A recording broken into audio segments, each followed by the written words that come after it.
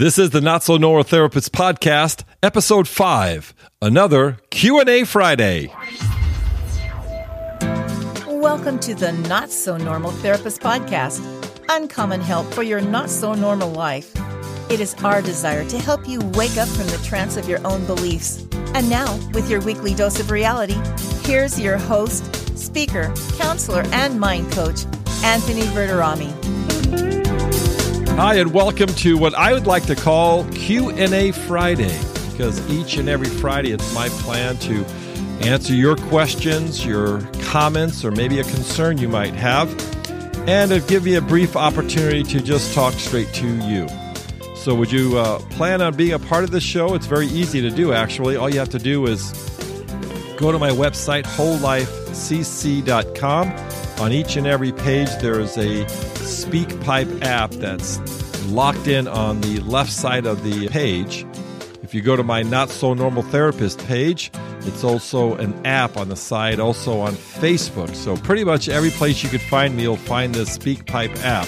It's a fantastic tool, and it's an opportunity for you to ask a question. Think of me as your virtual therapist. It's an opportunity to get inside my mind. I know that's kind of scary, but seriously, though, it's an opportunity for you to be a part of the show. So this week, we have an anonymous caller. This caller has a fantastic question, especially in light of Episode 4 when I interviewed Kurt Micka regarding the Enneagram. Here, take a listen.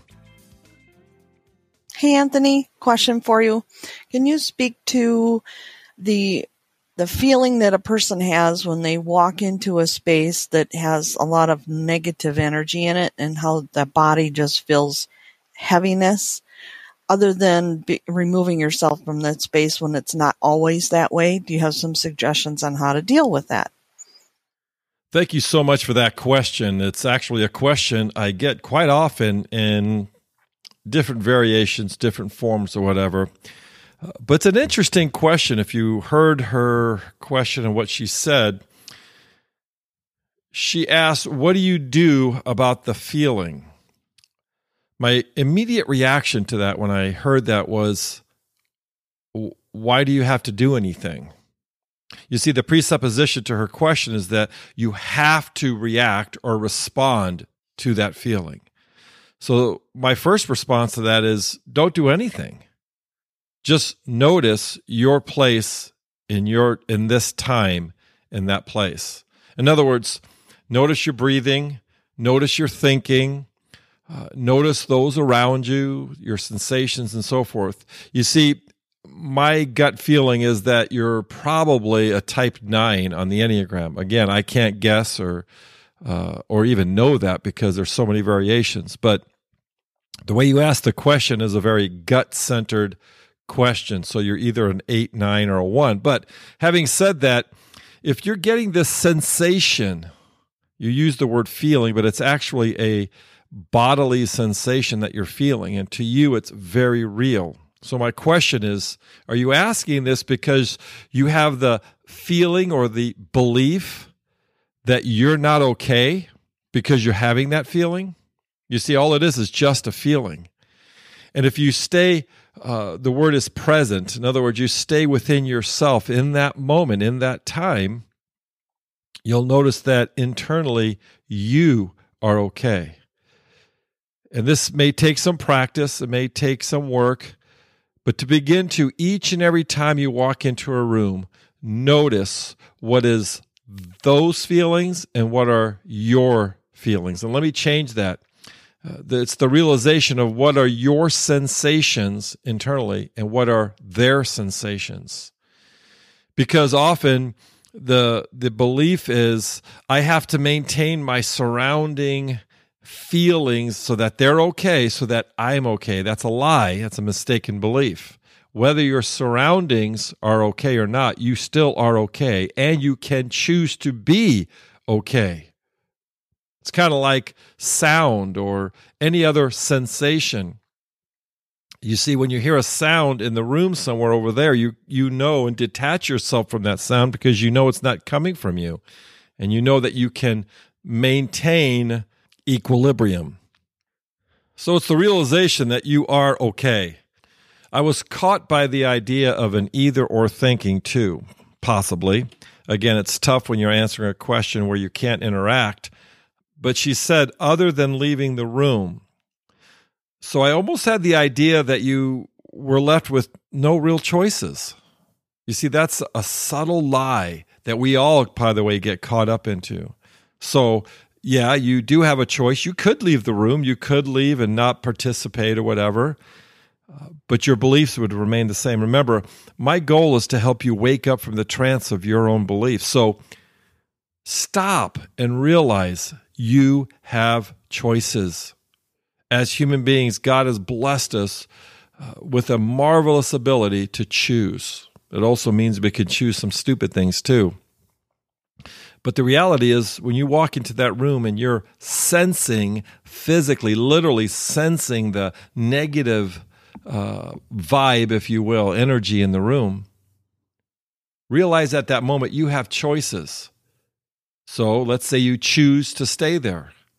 And then the next choice, like I said a few moments ago, you choose to think about it and realize, okay, those are not my feelings. Those are not my sensations. And then you could choose to be aware of your breathing, be aware of your place in that room in that time. You could use your eyes to simply take in the sensations visually.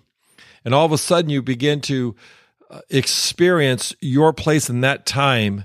And that's called being present in that place.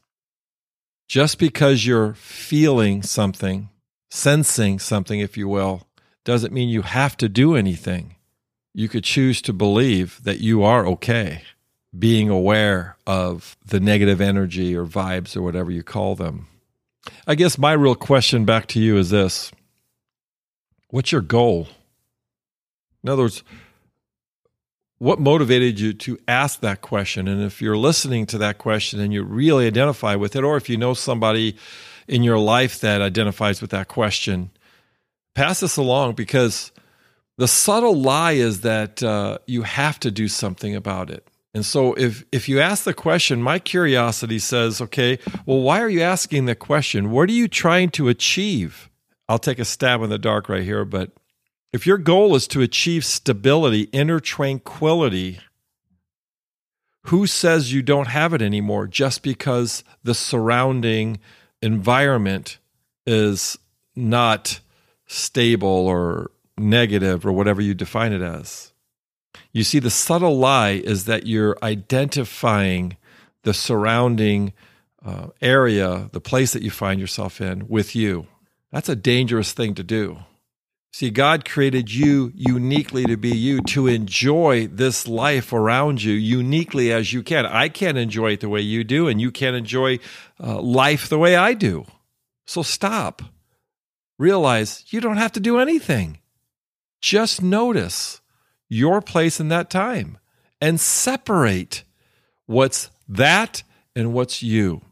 And I have a sneaking suspicion that you're going to discover that you can remain tranquil internally. And it all starts with a choice. And the first choice is the choice to believe and to choose to believe what's true about you. Did you notice in my brief answer, it always comes back to belief. What are you believing about you? What are you believing about your environment? And what are you believing about both? My dear friend, you do have control over your choices. You do have control over your inner feeling or sensation. That's probably, I guess, the number one choice you really need to make, or belief, and that is that you're okay and that you can remain internally tranquil, because that's just who you are. And take back control that maybe all of your life you've given away. It's time now to make the choice. Make the choice to take back control and just be present and be aware and know that you really are okay. I want to thank you so much for that question. I can't tell you how hard it is for me to stop because there's so much I could share with you in terms of an answer. Metaphors, stories, examples. Just know that you are okay. The reason why you're responding the way you're responding is it's just how you were created to take in the world and remain okay in this crazy world. So thanks again for your question. If after hearing this, it sparks a question that you might have for me, would you go to my website, notsonormaltherapist.com, click on the SpeakPipe app, and leave your question, not more than 3 minutes long. Just make it brief. If you'd like to, you could identify yourself with your first name and the city that you dwell in or live in. I'd appreciate that. So this has been another edition of the Q&A Friday, and thanks a lot for joining me this week. Remember to like my Facebook page. Like I said earlier, leave a question, comment, or concern that you might have. Also, you can check me out on Twitter, LinkedIn, and take a look at my website, wholelifecc.com. And let me know how I might better serve you, whether it's individual sessions, Skype sessions. I'll be starting up my Whole Life group soon here in Minnesota. And also, I'll begin to schedule some speaking engagements around the Twin Cities and across the country. So thanks again for joining me, and stay tuned for next Tuesday as we have another edition of the Not So Normal Therapist Podcast. Until then, remember, go make it a great day. Thank you for joining us for the Not So Normal Therapist Podcast. Uncommon help for your not so normal life. Join us next week to receive another dose of reality.